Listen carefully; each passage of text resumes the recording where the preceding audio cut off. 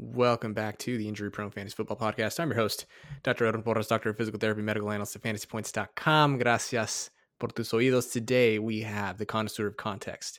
He's a fake football meteorologist at Sharp Football Analysis. He is the Swami of Konami. Up, up, down, down, left, right, BA. He is at Lord Reeves. We have a lot of questions for Rich Rebar. We do. The first question that I want you to answer, though, for me, please, Reeves, is how did you get the nickname Lord? And please tell me you didn't give yourself a nickname. No, I mean, I think I might have told the story before, but just whenever I got Twitter in 2012, maybe 20. Yeah, I think 2012. Geez, it's been that long. OG Flex. It's almost sad to be on there for 8 years. But when I first got on there, it was, the height of like Game of Thrones was popular. And I wasn't like trying to do anything with Twitter. I just had it just basically for a news feed. I wasn't putting like everybody on there, right? In 2012, yeah. That was like everybody. And so like at the height of popularity, so I just like, I just played off of like what was topical and did like, Lord Reeves. And I don't know if you were following at the time or you were really heavily invested into fantasy when I changed it. I don't know if you remember that, but that was a big deal like on Twitter when I tried to change it to Roto Reeves for a little bit. And luckily no one jumped on the Lord Reeves handle, but I wore it pretty good for a couple of days, or people just digging on me for changing it because I thought it was maybe pretentious or something like that. You always see people like Fantasy Guru 101 or something like. So Lord Reeves, I thought maybe was as I started doing more fantasy work was just like except like a little pretentious. And I knew I had made a mistake when Pat Doherty went on a podcast and said it was like the biggest mistake because the Lord Reeves handle was so good. So I immediately grabbed it right back. I was really lucky that no one grabbed it while I left it open. Man, that must have been a slow time on the Twitter machines. Nobody grabbed that. I feel like I gave up one of my handles from when I was a student. And I remember for some reason I typed it in again. This was like 3 weeks later, and somebody had already taken it. So Twitter handles are flying off the shelf. But dude, thanks for joining me. I really appreciate it. And I also wanted to know, since you brought up the Lord Reeves thing, didn't your wife buy you like a piece of land? Yeah, for like, for a Christmas gift, playing off of the, the Twitter handle I've had for so long, which is basically brand now. Like I said, it was almost one of the biggest mistakes I made was trying to change it. But it's basically just like land preservation. You buy like a foot of land in Scotland and it's like official. You get the title. It's like, basically like an extension of naming a star after yourself, but only it's an actual square foot of land, but it's basically land preservation. But it was like a 4 grins gift, but it was pretty cool. I thought just to kind of play a real lord and officially decree me an actual lord. So I had a lot of fun when she gave me that for Christmas. It was a real fun, like I said, 4 grins gift, but very topical and allowed me to kind of tweet it out and people had fun with it. So it was very cool on her part to kind of swerve into it. So one of my favorite things that's ever happened on Twitter, speaking of Twitter, is when I guess it was a podcast and then I tweeted it. You were on a podcast with my boys over at Fantasy Points with Scott and Graham, and you were talking about, I think it was James Conner maybe, and you said, according to my ears, okay, this is my ears, you said, I don't really know a lot about the health stuff. Maybe you could talk to that little doctor fella you guys got over there at Fantasy Points, Edwin. I contend you said little fella. And again, I'm not offended. Like if I had to rank my top, I tweeted this out. The top moments in my life was being born, number 1, number 2, getting married, number 3, Rich Rebar calling me little doctor fella on a podcast. So do you have any defense? Because fella is not, to me, it's not condescending. I mean, it's a shout out from the Lord. So what were you actually saying? Because I swear you said lil Dr. Fella. I think I dropped a fellow, but I do, speak quick a lot. So it's easy to things that cut off. Cleveland accent, huh? I do a show. I go on the Joe Holka show every Wednesday and they do these sound clips. They take your audio and they pair it to whatever, puts the text to your audio. And it never comes out right for me because either my dialect or I just speak too fast and like something always goes wrong in the text. They just get a word wrong or something like that. So, I believe I said fellow, but either way, I think I brought you up this is the first podcast we've ever done together and our first interactions together, but I think I brought you up on more than any person this off season, coming into this year, because your string of tweets that you had about the 2011 season and, just being cognizant of, the condensed off season and potential for injuries to spike. And, I think I brought you up on, maybe like a dozen different podcasts over the course of the summer. I don't know if you caught any of them, but, your work that you did in that area was something that I was very aware of, drafting this season. And I tried to make everyone that I could reach out to very aware of that work as well, in that string of tweets you had. And I linked it in a couple pieces and tried to bring up as many podcasts as possible. I don't know if there was any official data that actually played out. I'm sure you've gone back and done some of the work, but, obviously it feels like a little bit of a minefield this year, maybe no more so than any other season because it's so recent, but with the shortened off season, the hammies, the quads, all that stuff that has propensity to be re-injured. I was definitely high on my things to earmark this year of like, we need a lot of depth this season because things could go off the rails pretty quickly. Not from a COVID stance, but from an injury stance. So I made sure to bring you up on as many podcasts as possible.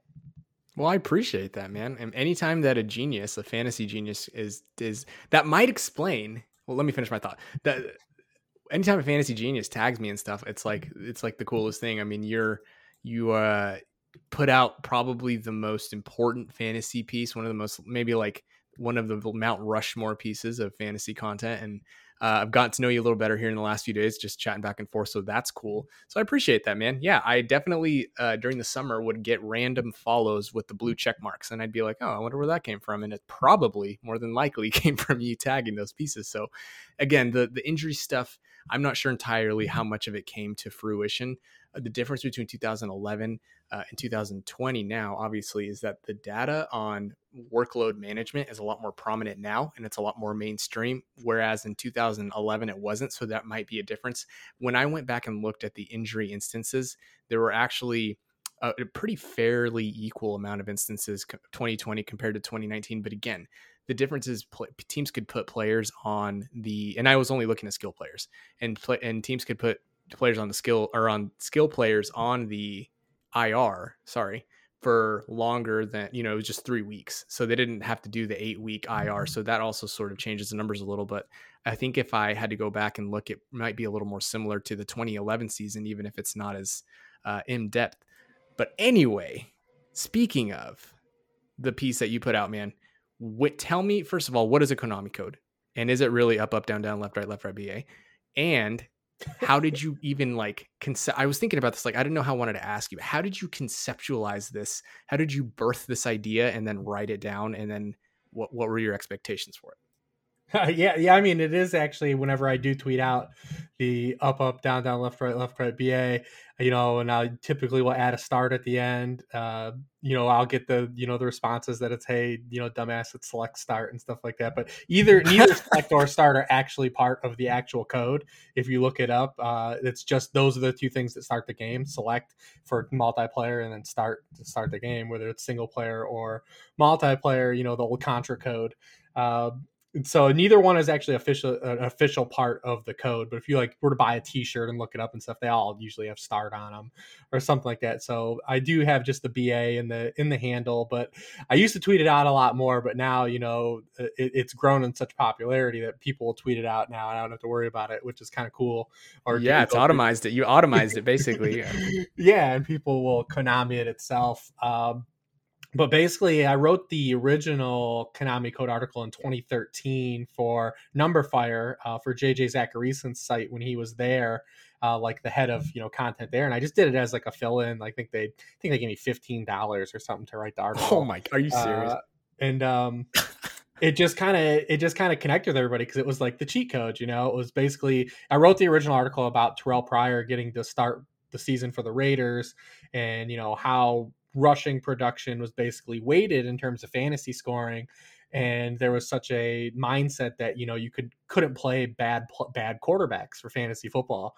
But because the rushing production was so weighted, it made these guys have a higher floor than assumed, because they were, you know, quote unquote bad quarterbacks, the Tim Tebow's of the world, the Christian Ponders, you know, et cetera. That, like, you know, your father-in-law like wouldn't draft that guy. Like, if you draft him, be like, that guy sucks, man. Like, you could draft. Yeah, I'm only drafting good quarterbacks, you know. But for fantasy, it doesn't matter.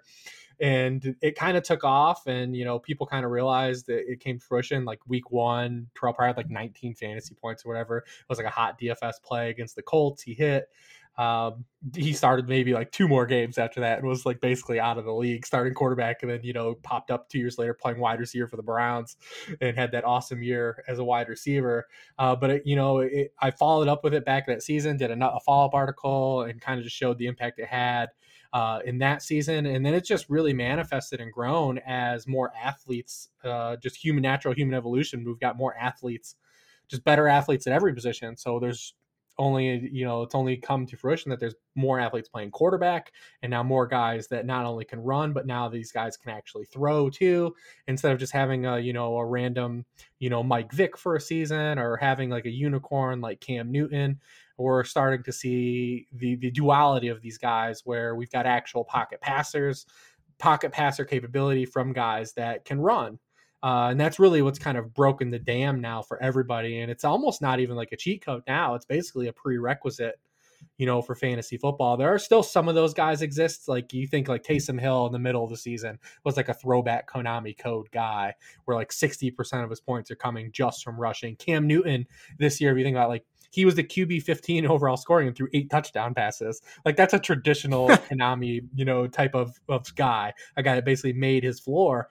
But now we're starting to see guys just break it down. Lamar last year was really it. Like, he was the pantheon. Like, when you have a guy rush for 1,000 yards, then throw 36 passing touchdowns, you just can't combat that in fantasy. Like, these guys have too high of a ceiling. And we're starting to see, you know, Kyler Murray and Deshaun Watson, Josh Allen, Dak Prescott, you know, Russell Wilson is a little bit in him. And then, you know, even guys that have a little bit of it to go with passing stats, like a Ryan Tannehill. Patrick Mahomes has a little Konami in him, Justin Herbert, and we've got all this influx of guys come in, like Trevor Lawrence, Justin Fields, Zach Wilson, Trey Lance.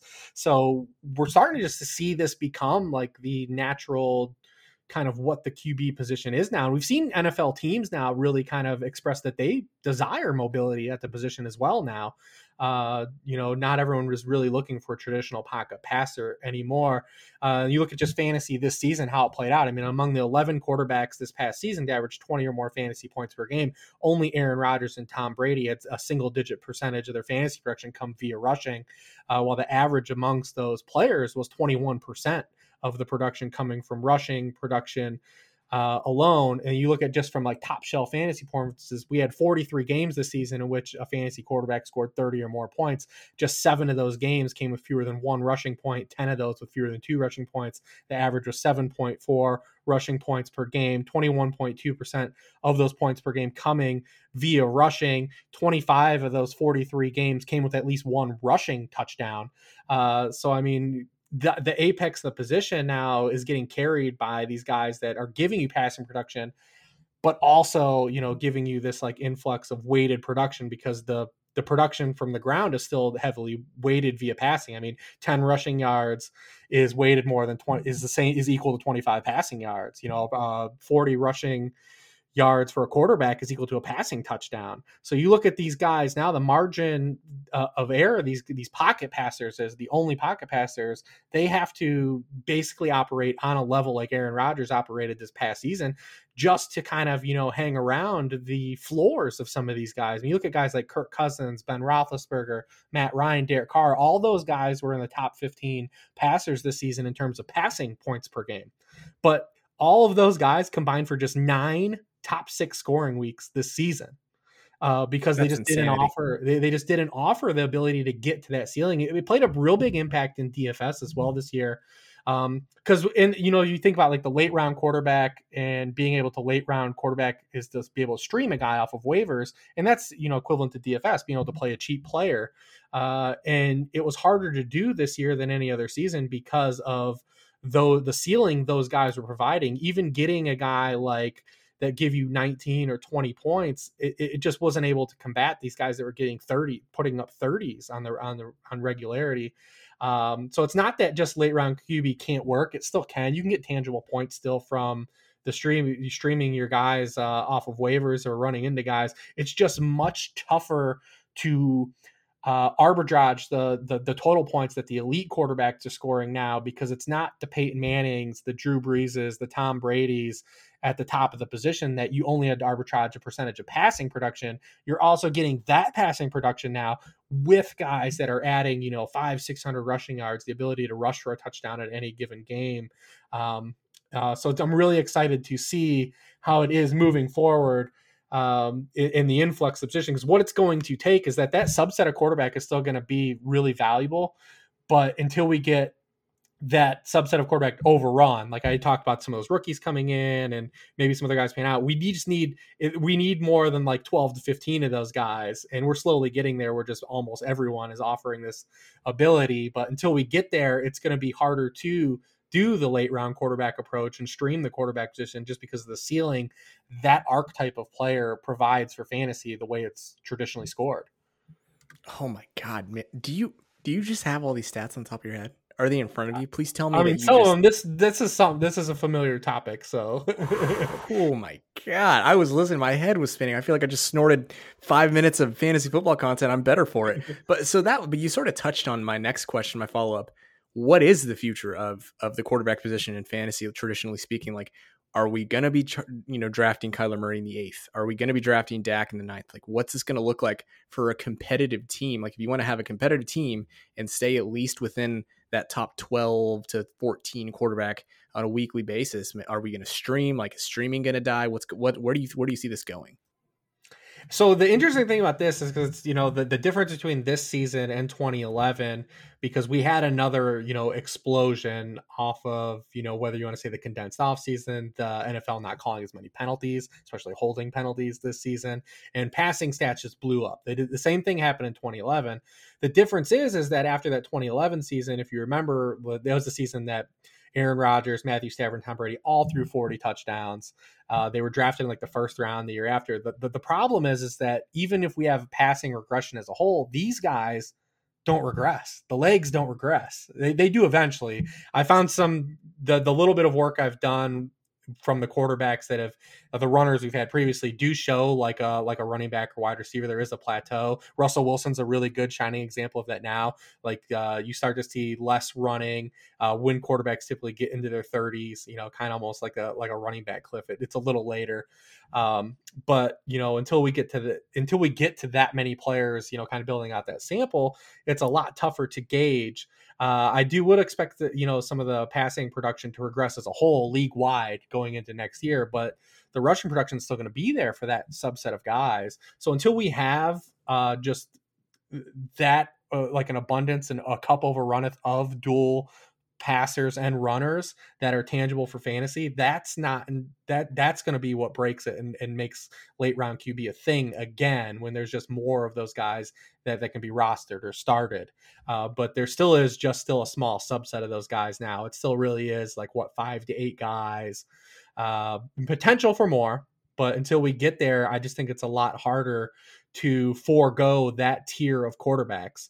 It's just a lot harder to go into the pocket passers. Now, you still might be able to run into guys this year. If you had Justin Herbert off of, waivers, you ran into that guy. The year before it was Ryan Tannehill. So it's still an option. You can still get those guys. But bypassing that last tier of quarterbacks this year, Josh Allen was like the cutoff. It'll probably be like a similar cutoff, the Josh Allen, Dak Prescott, Kyler Murray tier. If you wait longer than that, you're probably going to be at a disadvantage, and you're going to need one of those quarterbacks to run into a pantheon season like Aaron Rodgers had, passing the football to kind of combat those guys.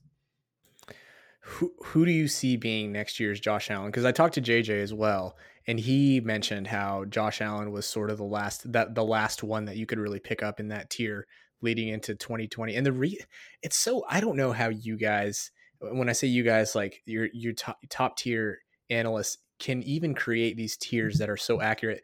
Like, I am a consumer of the fantasy content itself. I put out injury stuff, but like any of the content rankings, tiers, etc.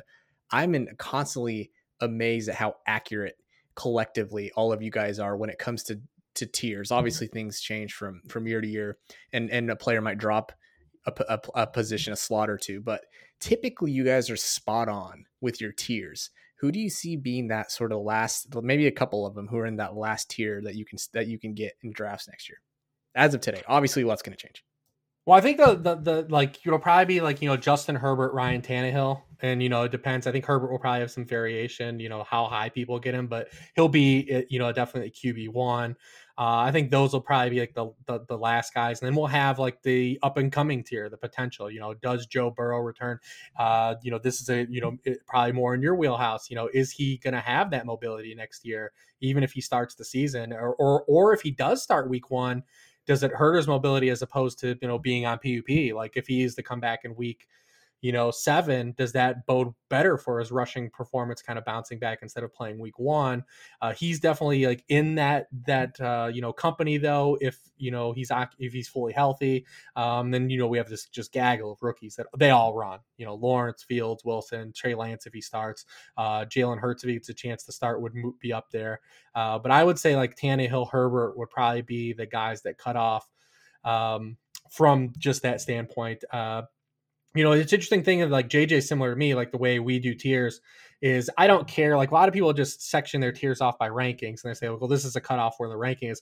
All I care about is how players accrue their fantasy points. And that's how I tier them together. So, that's why those guys were in a tier, like the Josh Allen was in a tier with Russell Wilson like that, even though he was so far away, not having the passing acumen. It was just the way he scored his points, having that kind of duality offered him that type of ceiling that if he did run into a season, no one foresaw this coming. I don't think even the Bills foresaw this coming, what he had throwing the football this season, but it was in his range of outcomes because of the way he just scored points, that if you ran into a good passing season with him, that he offered a fantasy ceiling like that. Lamar was like that the year before too. He obviously is kind of more of a unicorn running the football, but no one really kind of envisioned the ceiling for Lamar from a passing stance of 2019 to be where it was. And that might be an outlier for his career, moving forward. He may never have a 36 passing touchdown season again, or that high of yards per pass attempt. But it's with those types of players, all you need is that to line up because the rushing is there and it's so heavily weighted for fantasy scoring that it just takes those guys to just another level. But all I do is care about is how guys score their fantasy points and how they're used on the football field when I'm sectioning guys together. It could be a guy I have ranked as the RB10 and the RB30, but if they score their points the same way, they're still in the same tier together for me. It just, kind of just allows me to do a little bit of arbitrage later on. But JJ's in a similar fashion that we just care how guys score their points because volume and usage is kind of fluid. We want that stuff can oscillate. But, typically players like, Tariq Cohen's not going to just get 300 carries in a year. It's just not the way he's going to be used. So you have to kind of tier guys up on how they're scoring their points and how they actually are utilized on a football field first, and then let the volume take care of itself. Beautiful stuff, man. So I want to get a little bit more into general fantasy advice because I am a big believer of the basics are basically what are going to get you success. I feel like being really good at the basics helps you branch off. And I feel as though when I look out into the general landscape, everybody's trying to create a stat. Everybody's collecting their own data. Mm-hmm. Everybody's putting out their analysis. And that's not to knock them necessarily, but sometimes I feel like the greater point is lost. Like, how is this information applicable? Where do you see in terms of fantasy players, and we can stick to redraft if you want, or you can go dynasty, it's up to you. What do you see like the biggest mistake, like the biggest rule that should be obvious and something that every fantasy player should be doing or not doing that you see that's far too common? Well, I think it's a great time to ask this question too, because we're heading into the start of the off season. Season. Yeah, and it's so I always talk about this. It's definitely, I don't love fantasy football in the offseason. I like it because it gives me more time to look at everything, but I don't like it because we spend 7 months starting basically, Monday, and we've actually already started, but we spend 7 months just focusing on this one element of playing fantasy football, your draft. We spend 7 months of just focusing on drafting. And you should not just focus on your draft. Honestly, the biggest fallacy in fantasy football is this notion that you have to win your fantasy draft. You're lucky to even get through the fantasy season with half the players you drafted on your roster. But we spend this 7-month cycle looking at bulk stats from stats that just happened or future projections and applying them to how we're drafting our football teams, come August, or, if you're drafting best balls now and stuff like that, it's impacting how you draft these, just what just happened in totality and what we believe is going to happen in totality moving forward in the 2021 season. And, all the fantasy football is such a week to week game. It's not played over it's played over the course of 17 weeks. But on a week to week basis, you just don't get all your stats and they just get evened out differently. It's not like that. It's fantasy football is not scored on a bell curve. It's, you have a week where a guy scores 30, he might score 8 one week, and you have to deal with that. If you look back on it, someone's going to cite Ezekiel Elliott. Hey, he was the RB9 last year. He was a top 10 running back. Would ask anyone who owned Ezekiel Elliott on their roster if they felt like Ezekiel Elliott was a top 10 running back in fantasy last year. Yeah. Tyler Lockett, someone's going to say he was the wide receiver 8. Obviously, in Tyler Lockett flat out won you a few weeks of the season, flat out beat your opponent with some of his spikes, but there was also a lot of lulls in there. He was not basically you would consider a, top guy you would rate wide receiver 8 on a weekly basis when you're doing weekly rankings or setting your lineup. You don't think of him as like a set and forget wide receiver 1, but that stuff will be cited over the course of the season. Fantasy finishes in general are way overrated. Unless you're like a top 3 guy, that's the only thing you need to really cite. Like, hey, this guy was the wide receiver 2, or this guy was the wide receiver 1. Anything beyond like that, doesn't really matter. You lose context, but it'll be cited because we're going to look back at these seasons in totality. And when people do their projections, they're going to say, well, this guy comes out as the wide receiver, 10 for me, or the RB8 for me. But, that doesn't mean anything on how it's going to play out in the actual 21 season. So definitely just, loss of focus on, not just focusing on having to win your draft. I actually am a firm believer in just not really getting caught up into loving or hating players at all. Not just, the fantasy landscape. Explain that. Yeah. Yeah. So the fantasy landscape has basically become so saturated with player analysis. You're going to read 35 Justin Jefferson articles this offseason, and hell, I might write one of them because I was going to say I might read it if you put it out there, Reeves. That's the way it goes. I mean, because that's what gets clicks. That's the unfortunate position we are in fantasy content creation versus in the way it's consumed. People care about individual player pieces. They want to read rankings. They want to read linear lists. None of that stuff really matters, man. We get so tunnel vision on whether a player we love or hate a player coming into the season, but really all we should care about of ours range of outcomes, how he's used, and what kind of draft capital he costs in our draft. I didn't particularly like Stephon Diggs or Keenan Allen this season. Wasn't particularly high on them, but drafted on a number of teams because of where they were going in the draft, the role they played on their teams, and the range of outcomes that they had on their. From my projection stance, I didn't have the Bills of Josh Allen being as good or being this pass heavy, but I knew that he was the lead wide receiver for his team. He was being priced as a wide receiver 2, wide receiver 3, and he was being priced into a range of the draft where you should be focused on wide receivers versus running backs. So I knew from just playing, having just the simple guideline of principles of playing fantasy football, it didn't matter what the hell I thought about Stephon Diggs because he lined up into all of those things that where I wanted to draft.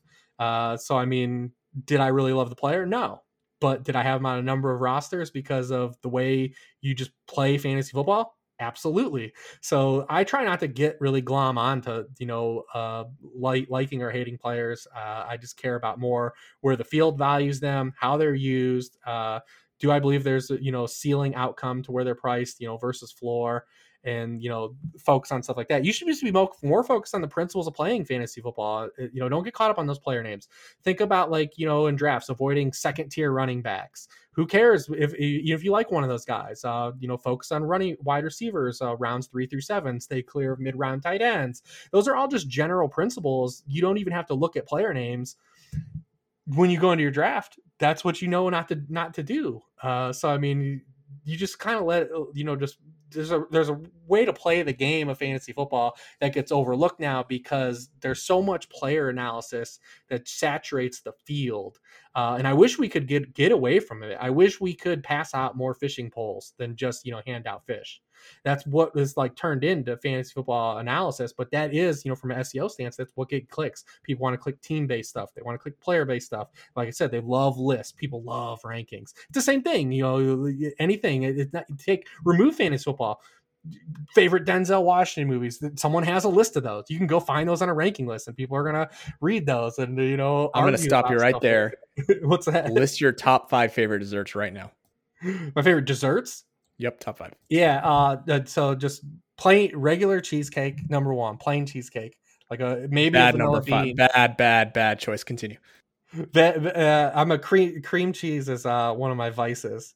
But I don't love like real rich desserts, or like I don't need like a lot of razzle dazzle. I like real simple things. So like I said, like a plain cheesecake. Or okay, what's number 2?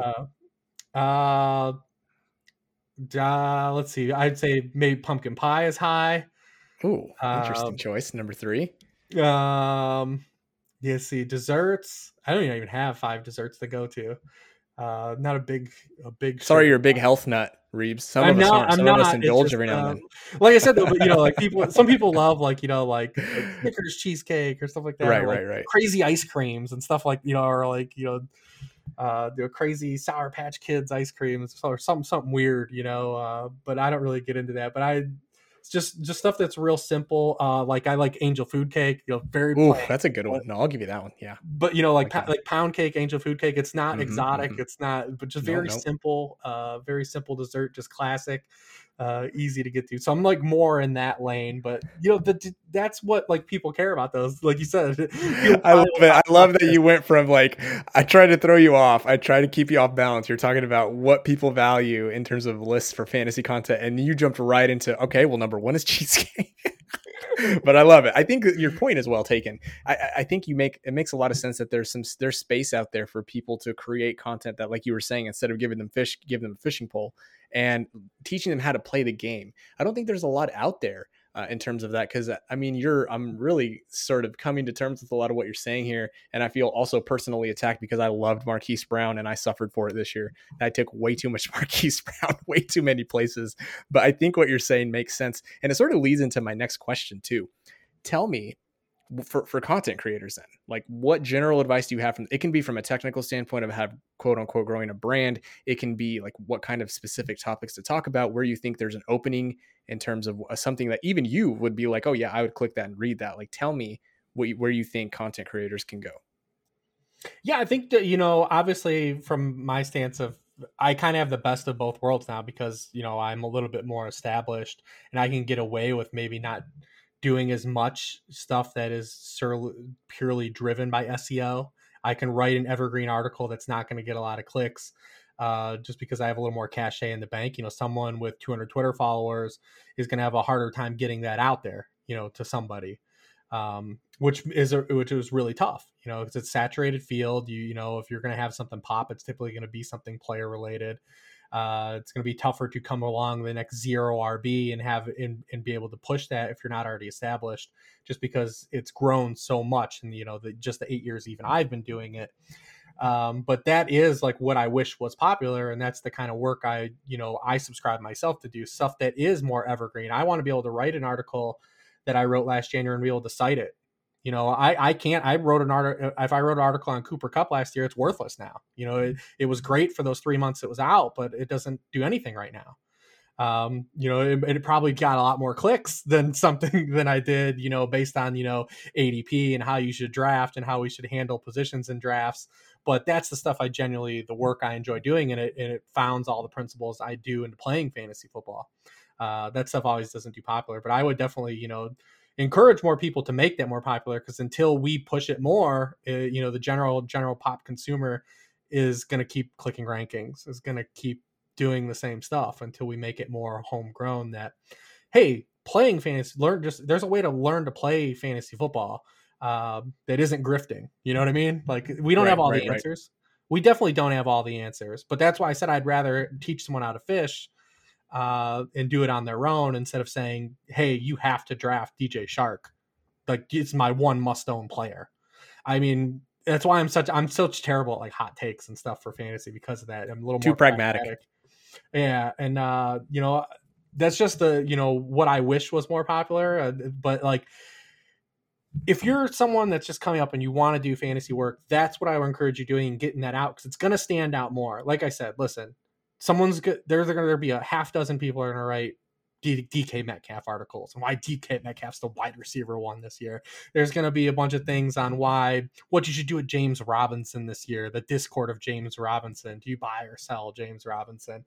Christian McCaffrey, is he coming back? What to do with Ezekiel Elliott with Dak Prescott coming back? Like, all that stuff's going to be written by multiple people. It's going to be out there. You are not going to be original and be able to stand out writing those pieces. So if you're someone trying to get in, I would encourage you try to focus on something evergreen. Honestly, the easiest stuff that I encourage people to always say is just ask yourself a fantasy question. Ask yourself that question and just go answer it. Take the data. Don't go in open-minded and write wherever it takes you. Sometimes it's in a completely different direction, what you believe. Just ask yourself a question. Say, hey, do wide receivers that change teams, hit better than not? Or like, just go answer the question and put it as an article. To take something, just take it in a question and go from there, and let that be your content instead of focusing on, these are my top 10 must-own players, or like, this is my bust of the season, because everyone's writing that stuff. Everyone's doing it. And, I have to put that stuff out too. And eventually, you do, and you have to play the SEO game a little bit. But for people that don't have to play the SEO game, I would encourage you that you're going to stand out a lot more if you can produce something that's a little more evergreen. Yeah, absolutely. I love that advice. I think part of the problem, not problem, okay, I shouldn't put it that way. Over the last year and a half, I've seen my own growth in this little subsect of injuries. And what I found is that it's so crazy, man, because I think you're spot on. My favorite articles and threads that I've written for myself, like sort of like vanity pieces, I guess, things that I've found the most interesting, have gotten like the least amount of traffic. Stuff that I feel like should, like, just like bullshit narratives that I try to, sorry to the kids, just BS narratives, like, this running back has a lot of miles on them, or, oh, that person's injury prone. And it's like, those are my favorite topics to talk about. But like you said, that's not what drives traffic. What drives traffic is, tell me the 13 ways Josh Allen lucked his way into being a top 5 passer this year, or something like that. That's like how you get clicks. And I fully believe that Josh Allen was ranked like 8th in the most interceptable passes this year. So I think that next year he's going to regress. That's my total hot take, since you won't give any. That's my hot take of the year, hot take of the off season. Anything else you want to talk about this specific subject before we move on? No, I mean, that pretty much covers the ground. I mean, listen, it's always a balance. You definitely have to, like I said, play the SEO game and get roped into rankings and stuff like that. I mean, I definitely, if people have followed me for years, I've gone on diatribes on, the misrepresentation and consumership of rankings, and that how bad that is for actually our game of fantasy football. But like, that's the stuff that's the most popular. So sites are going to have to do that. I have to put out rankings for that reason, because those are going to get a bunch of clicks. But so if you can just find enough balance to mix in, like I said, something more topical, stuff that can last, stuff you can reference in future years across your player pieces. Some of the, you guys have a few good people. Like Graham and Scott are both great at that. Like they'll put out their player pieces, and these are my favorite players, but they also do a lot of stuff on playing the game of fantasy football and what's actionable and playing the game. And that's why those guys have found their stations in this field. It's not easy to do, but definitely go out and do it. And definitely, I said, I used to be one of those guys that came in and said, I'm going to be the person that's going to find this next great stat. I'm going to be the one to find the skeleton key. But you find out real quick that there is no skeleton key. Fantasy football is just, right. It's such a short season. It's so volatile. There's so much variance, but it doesn't mean that we don't know what the hell's going on. Just because there is no skeleton key. Like I said, you just focus on the things that we do have, though, and making them work for you and making them actionable to your followers as well, and producing them in a way that they can understand it. Obviously we've had a big influx, of the actual data scientists. And, I always consider myself, I call myself the DVD of fantasy. analysis, because I came after the VCR and I was a little bit step up, but I had a very short shelf life because these data scientists are just these guys. They're, a lot of them are just young kids in their 20s. They're so amazing with the charts and graphs they're able to produce on a whim, just like on a so easy, but they're also very bad at relating it to the general population, right, exactly. And making so, people so bad. Like, look at this. I made this great chart, and like, yeah, I can tell what's going on, but like, you know, my father-in-law that is playing fantasy in his 3 leagues and wants to read about fantasy content is going to see that and be like, I can't, I'm out of here. Like, I'm just skipping over that. So you have to find that bridge to, you know, kind of be able to speak to just the general public, the average fantasy, you know, consumer, because, you know, we want to all get smarter, and fantasy football has made everyone, I think every football fan, smarter in general. It's definitely made me smarter about football, and reading stuff that a lot of these people put out makes me understand not only fantasy football more, but real football more. But you have to be able to at least convey that. You have to be able to get that to the audience as well, which is really hard to do. Man, I think that's a good point, is you can put out the best looking little cheat sheet that you think that you made from scratch on Excel or whatever the case may be. But if you can't immediately convey what the graph represents, then people lose interest. I mean, I lose interest, man. Like, I don't want to, I stare at patient charts all day and I have to read about like what diagnoses I'm dealing with. And then I have to go and read like PubMed articles, like just for me. And I mean, like an engineer, think about an engineer that has to stare at a blueprint all day and, you know, whatever, do whatever math they have to, like, they don't want to, on their off time, have to sit there and try to figure out what freaking, you know, what this stat is in this chart that you're displaying that's got 15 different lines running through it. So I think that's a good way to convey for content creators to put things out that are easy to digest and not so much clickbaity, if you can afford it at this point. So I love that, man. This was great. I'm gonna have you on again. This is fantastic. But I do want to end with, I was going to ask you to describe fantasy football without the words NFL, football, or game in it, but you're just like rat-a-tat-tat, so I think you're going to do that way too easily. So we're going to move on to the next thing. Tell us one of the, assuming that your kids won't listen to this podcast, but tell us one of the following: the time that you got the most drunk, the time that you said something and immediately regretted it, or a story that embarrassed you, or talk about the best accomplishment of your life. Yeah, I have a couple questions for you too after this, since I'm just gonna hijack your show. But I mean, definitely, I think, you know, I don't know if you put this question in here on purpose because of the, you know, interaction we had, but something, you know, that immediately regretted. You know, I had responded to a tweet of yours on Twitter, you know, about a month ago or 6 weeks ago. I didn't even think. No, that had nothing to do with. Sorry, finish the story, but they had nothing. But, you know, I'm not going to tell a story. I'm not going to even repeat what I tweeted out. If you want to find it, you know, I'm sure you can. You know, it's definitely not something I'm proud of. But, you know, it's social media in general, and, you know, just in Twitter, it's easy to kind of get sucked into that vortex and kind of, you know, become someone that you're really not as a person, but there's no way to come back from that really in terms of public perception. So, you know, I was definitely, you know, not happy with, you know, the results of responding the way I did to that tweet, and the fallout of that tweet. And, you know, it's just one of those things you realize, like, yeah, I need to step back from this, you know, just being on Twitter or on social media in general, because it can make you someone that you're not. And, you know, we've all kind of been there, I think, especially people that are coming in now, that because you have to be on Twitter constantly to kind of make your way in this industry. You have to engage followers, you have to engage content creators, you just have to always be out there in people's faces, so they say, yeah, I seen that guy, or seen that guy, or I seen that woman. They're constantly putting out information, they're bringing up great points, they're making great counterpoints, great fantasy diatribes are going on. Yeah, I'm going to give that person a follow, I'm going to read some of their content.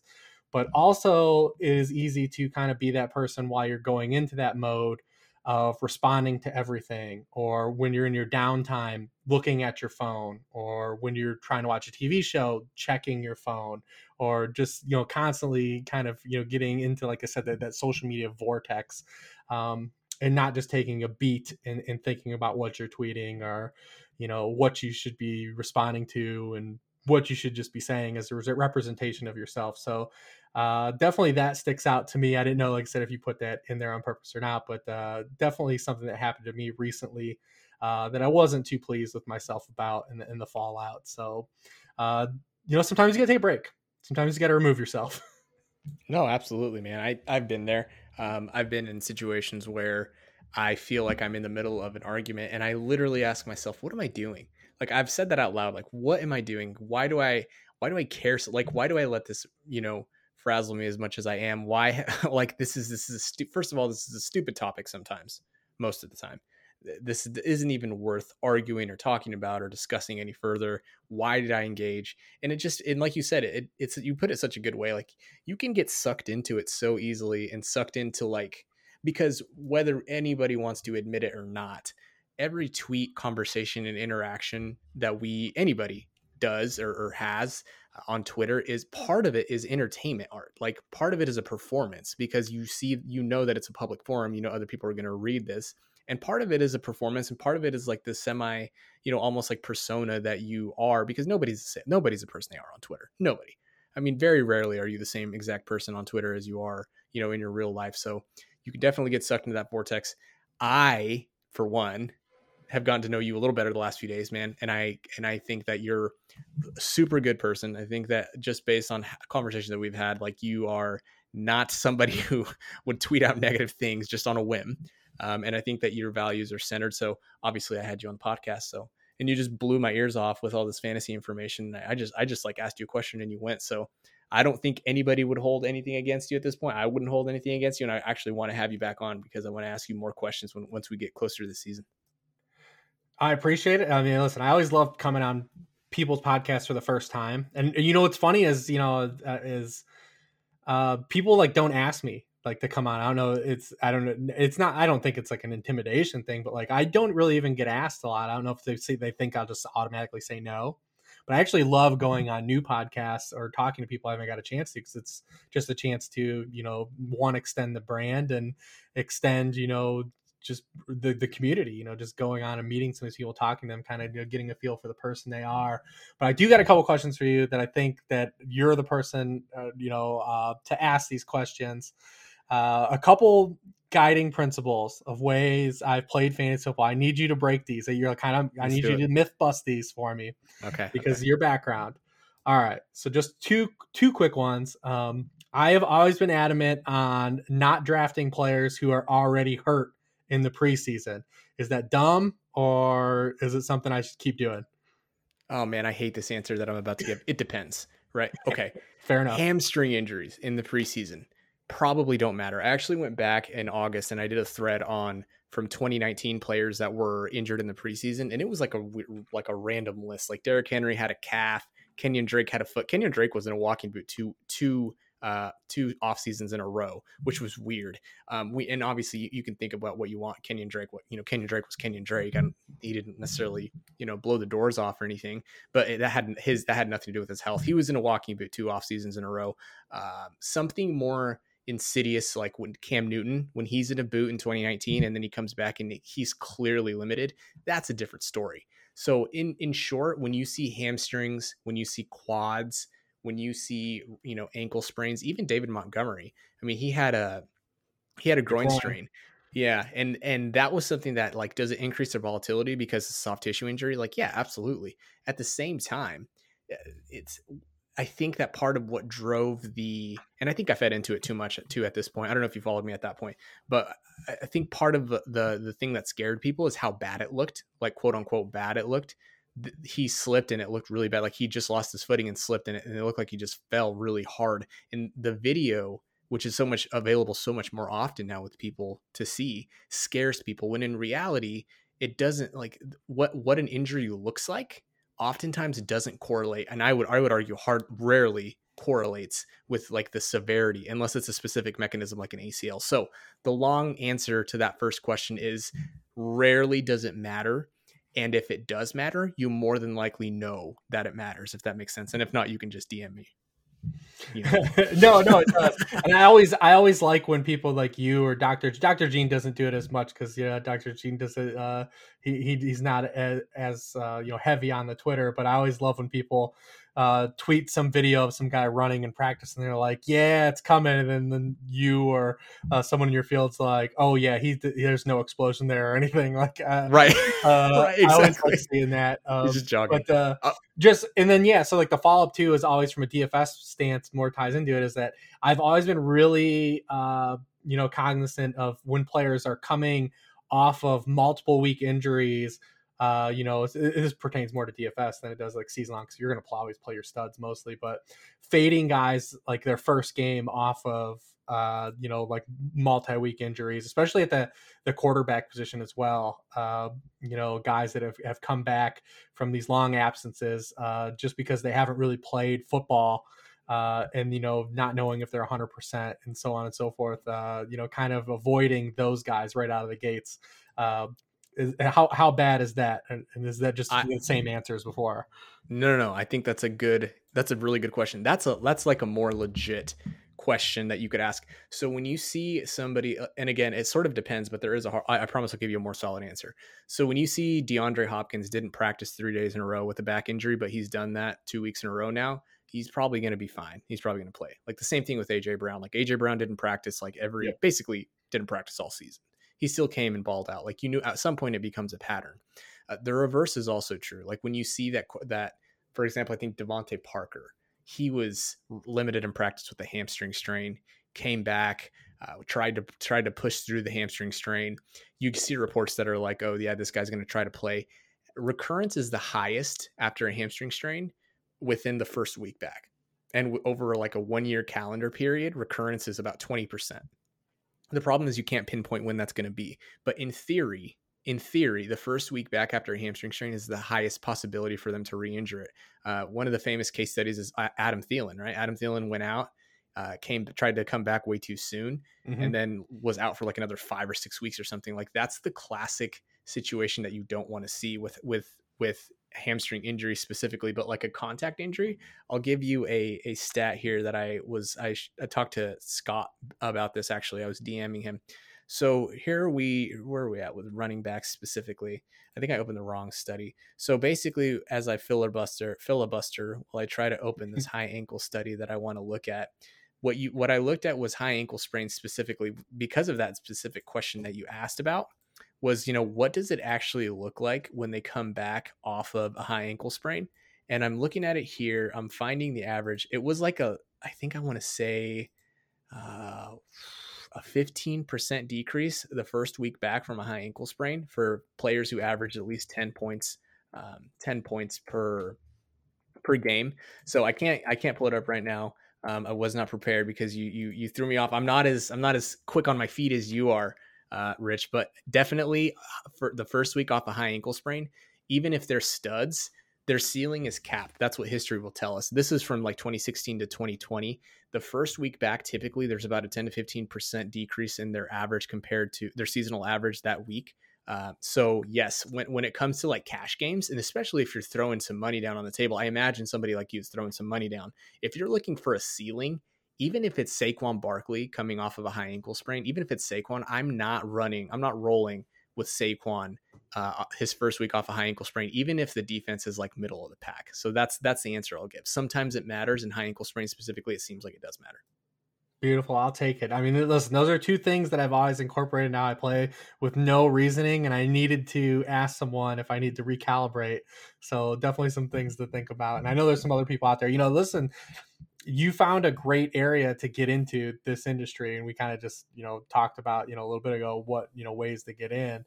And there's definitely plenty of room out there if there are even other people like you are in the medical field and just looking to provide this type of information as it pertains, to fantasy football and tying it in over to it. So, I mean, you definitely found your niche. Like I said, you were the person I think I brought up on more podcasts this off season than anybody in the entire industry.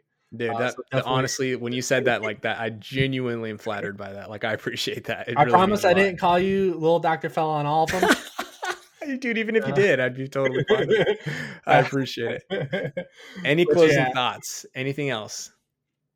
No, man, I'm just glad we got a chance to, to catch up and do this in the off season. Hopefully we get a chance to do it again when it's closer to season and, more people are probably, consuming fantasy football content and podcasts when they're at their height, like they are in the summer, unless we're JJ, and his podcast, like we all slow down this time of year. Right, exactly. Maybe at that point you can give your top 25 list of literally everything in the world. But listen, hopefully we said enough things on this podcast that were evergreen that we can just spin it back. Yes. Exactly. Harken back. We will harken back. I appreciate it, man. I really appreciate you coming on. This was a ton of fun, man. I was really looking forward to this one, and you over delivered. So thanks again. Make sure everybody follow Reeves over at Lord Reeves. You heard it here first. He said he likes being on podcasts, so hit him up. Let him know. Thanks again, Reeves. Appreciate it.